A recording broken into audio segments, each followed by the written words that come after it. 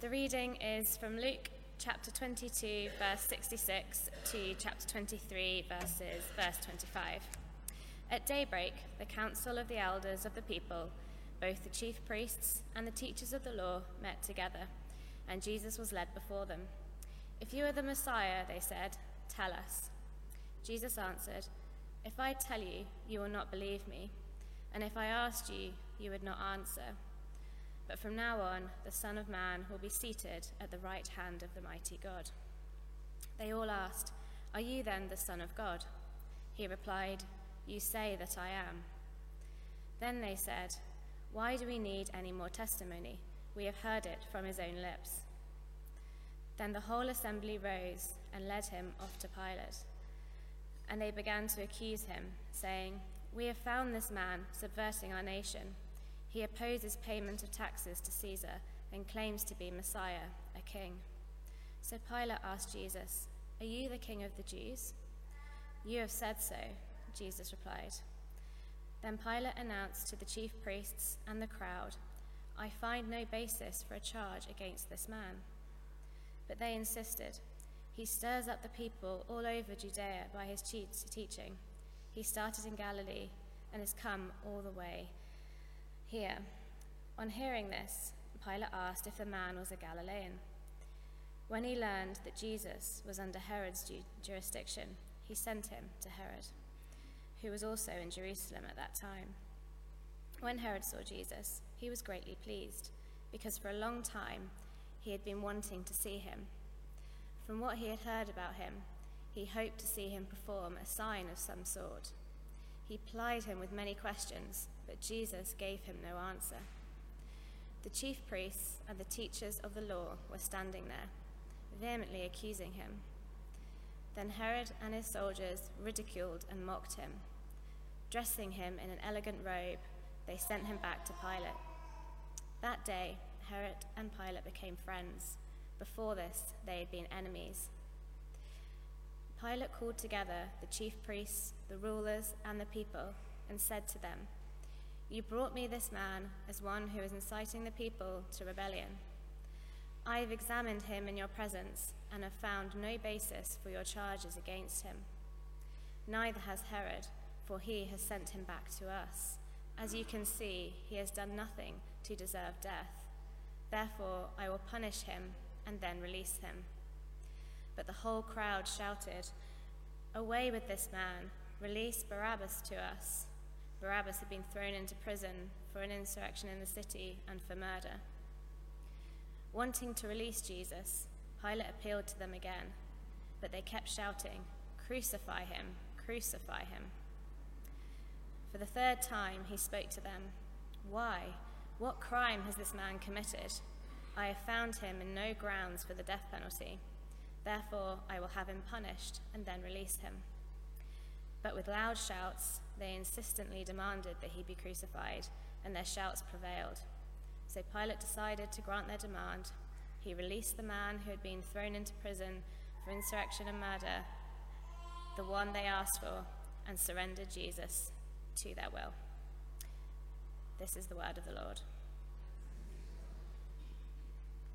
Amen. So today, in our long look at Holy Week, the events leading up to Jesus' crucifixion and resurrection, we come to the story, or perhaps I should say the stories of Jesus on trial. Stories, because in this section of Luke's Gospel, we see Jesus facing at least 4 separate trials, and we're going to look at each of them in turn.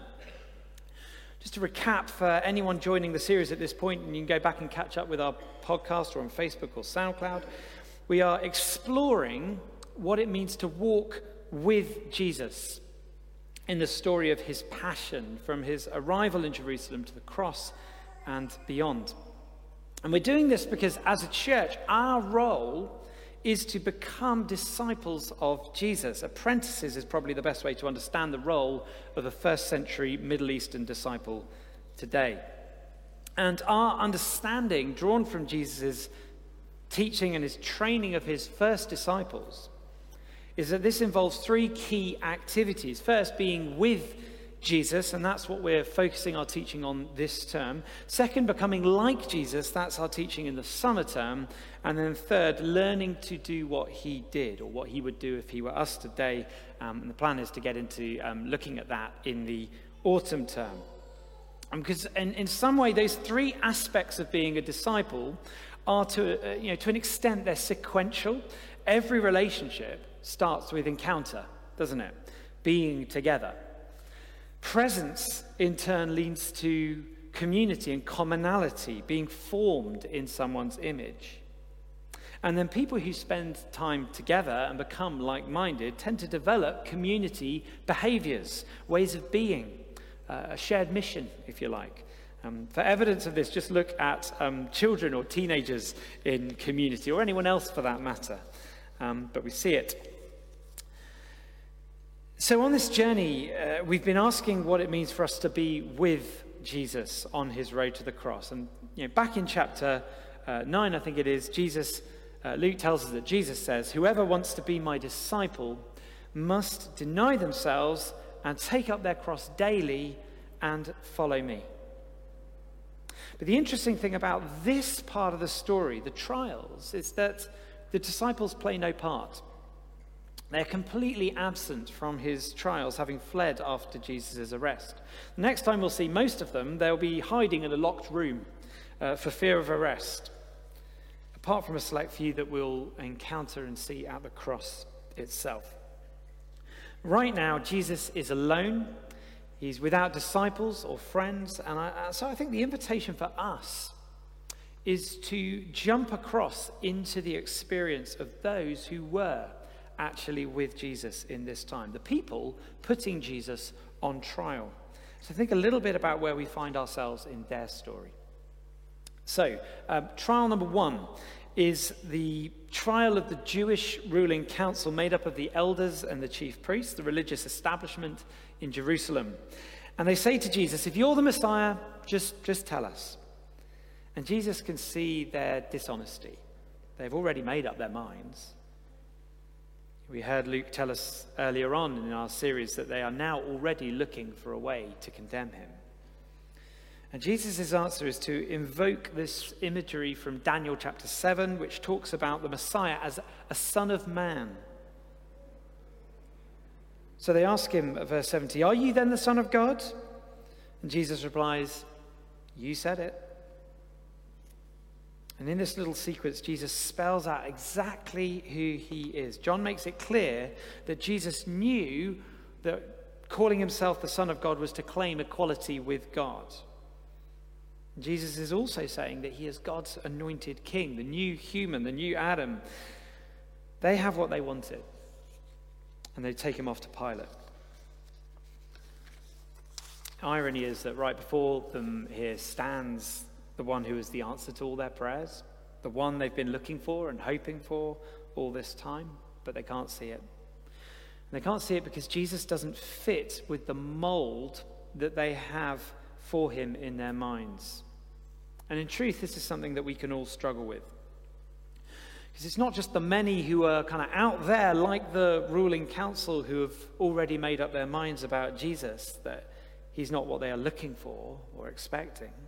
It's us too. I'm really enjoying reading the New Testament together with a group of from All Souls, about 12, 15 of us, I think. Each day we do our readings and we post our little comments on the passage for the day. We're midway through Matthew's Gospel at the moment, and there are some really challenging, this week there's been some really challenging passages of Scripture. And someone said the other day in the comments after one particularly difficult thing that Jesus said, that doesn't sound like the image we have of Jesus. That's not the Jesus I know. And I thought that was just the most honest, brilliant comment. Because there are bits that Jesus said that we find easy, and we tend to focus on those. But then there's plenty, he said, that is difficult to hear. Most especially, a lot of the time, it's because he was speaking against the religious leaders, which, of course, led to his trial in itself.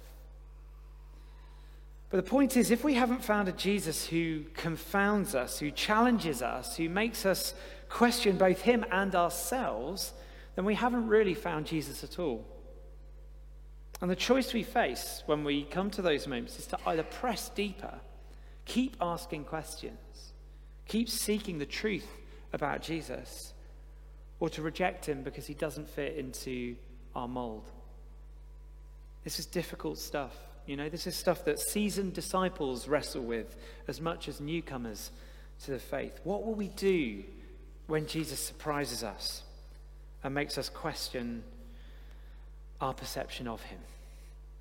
Will we run away, or will we draw closer and keep seeking him out to understand him? All the time recognizing him, that if he is God and we are not, we will never fully be able to grasp and understand him completely. So that's the first trial of Jesus. It's a trial really about his identity. And what I thought it'd be good to do is just to pause for a moment as we go through these trials. We're just going to pause for a moment and just reflect on that for ourselves. Just close your eyes maybe, and let's just ask ourselves, have we created a mold for Jesus? Have we created that mold in our own image, our own understanding? Who is Jesus, and are we prepared to keep seeking him?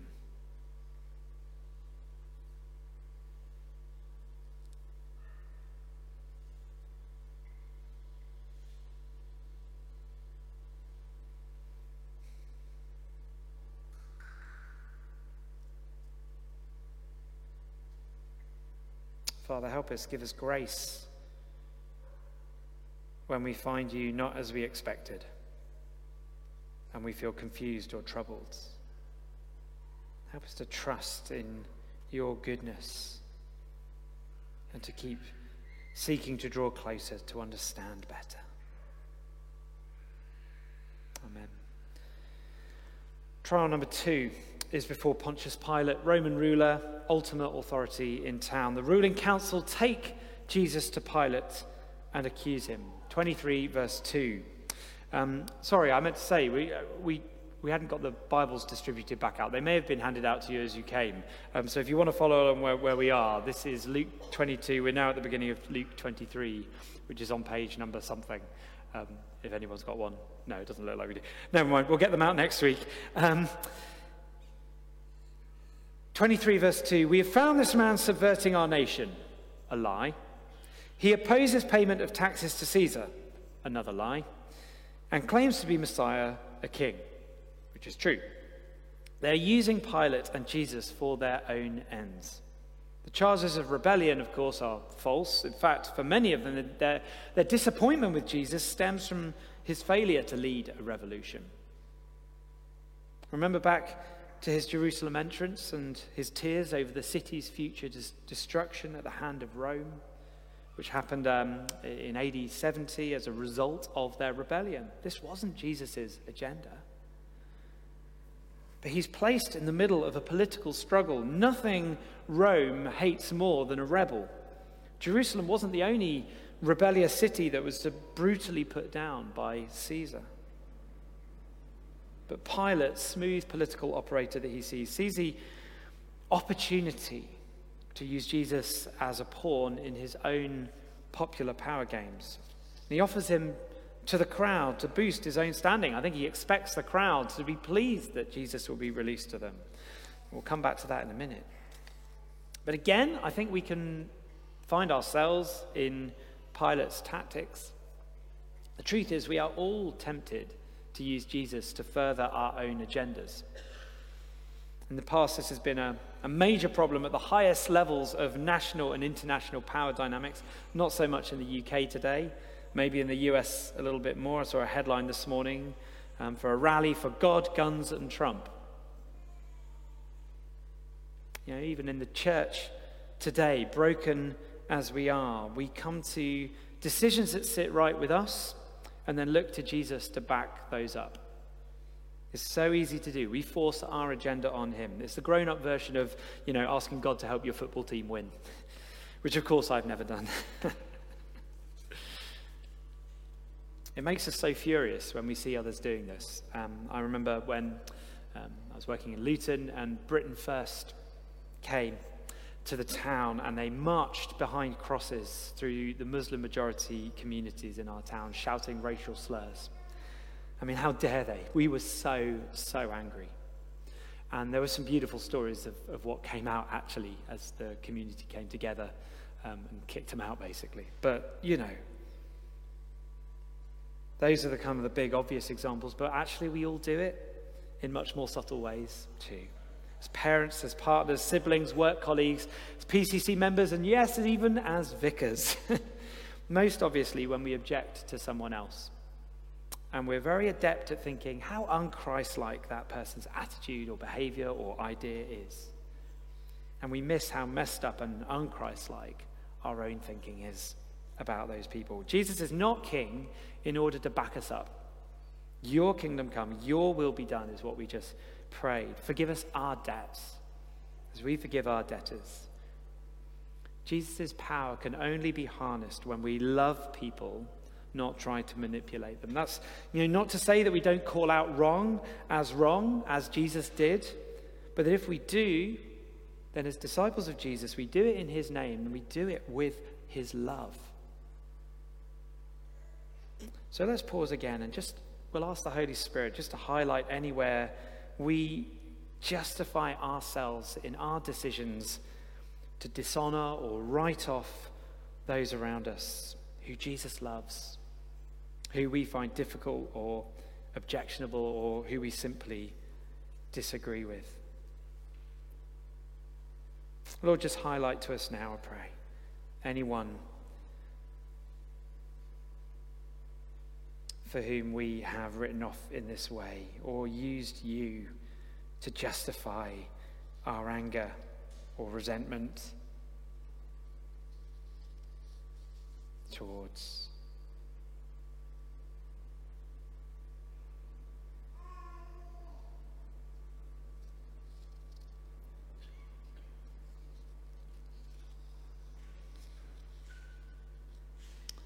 Lord, humble us. Give us a greater love.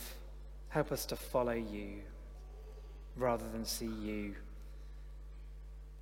as someone to back us up, particularly when our motives or our attitudes are not Christ-like.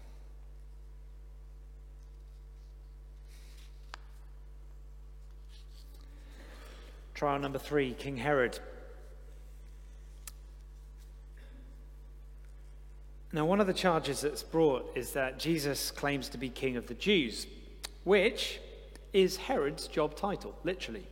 He is the puppet cultural king installed by Rome for the purpose of keeping the people happy. If you sort of know the Old Testament, you know that Israel needs a king. It's a big part of their story of what it means to be blessed and in a right relationship with God, certainly from the time of King David onwards.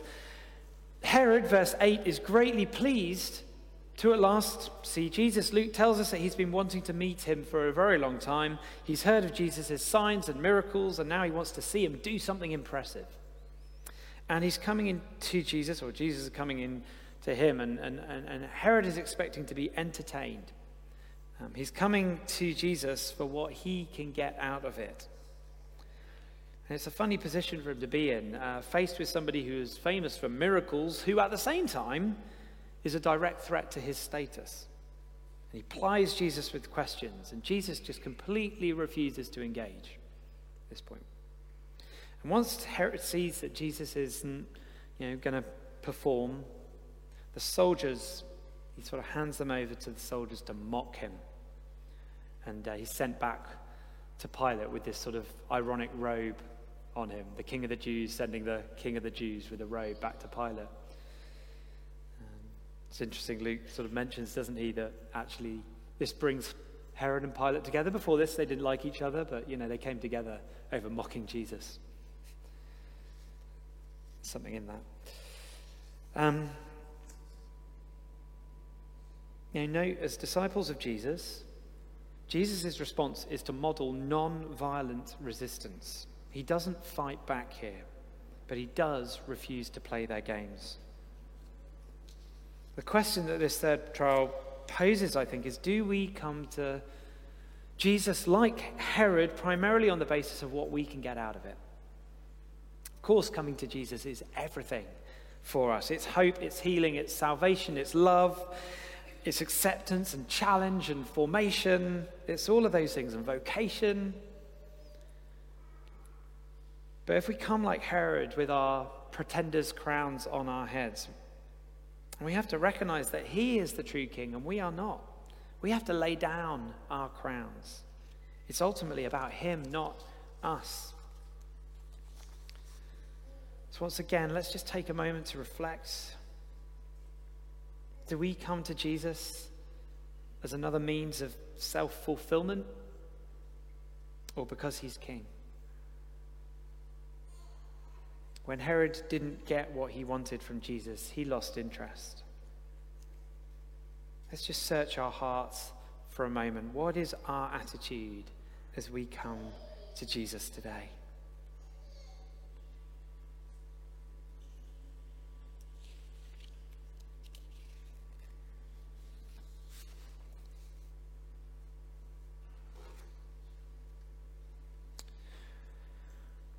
Fourth and final trial. It's the trial of the crowd. It's the custom we read in the other Gospels at Passover for Pilate to offer pardon to one popular figure. It's a straightforward play to the crowds. Pilate throws Jesus into this equation. It's a win-win for him. He doesn't seem to think that Jesus is guilty, but if the crowd choose Jesus, he frees him. If not, he kills him. Either way, he gets to make a popular decision. But there's another aspect to this trial going on, and it's a bit of a twist on what we've seen so far. From the perspective of the crowd, the trial is this: will Jesus rise up and lead a revolution? And we've already seen his answer to that. And because of that, the crowd start chanting for Barabbas. Ironically, or perhaps not, a man convicted of leading a violent rebellion in the city, and a murderer to boot. This is verse 19. And what we see is in this trial is that it's you and me that are in the dock. Because in Barabbas, we find ourselves. Like Barabbas, we have been found guilty. Our rebellion is against God as rightful king, as we, like every human ever, has seized the crown for ourselves. And like Barabbas, the sentence that hangs over us is death. We are all subject to sin and death. That's a fact of life. But in this story, an exchange takes place. Jesus for Barabbas. The innocent for the guilty. Jesus opens up a way to life for us. By Jesus' conviction, Barabbas is released. By his blood, we too can be released. The most remarkable thing about Jesus' trial is that he was found guilty so that we could be declared innocent. That's what we discover as we walk with Jesus to the cross. He did it for you. The righteous for the unrighteous, to bring us to God. Jesus went through those trials, all four of them, because he loves you and he came to save you. That's the bottom line. He paid the price so that you don't have to. On Friday, we were in Liverpool for the funeral of Jess's granddad, Jim. And it was a privilege to lead and preach at that service of somebody who joined us here a couple of times at All Souls, but every week, without fail, tuned in online, joined us on Facebook. And I was able to speak of the hope of the resurrection and the life that will be Jim's because of Jesus taking the price of sin and death from him upon himself. That's the miracle of his trials. He stood in the dock in our place. And so one more time, let's just take a moment as we finish to be still and to pray.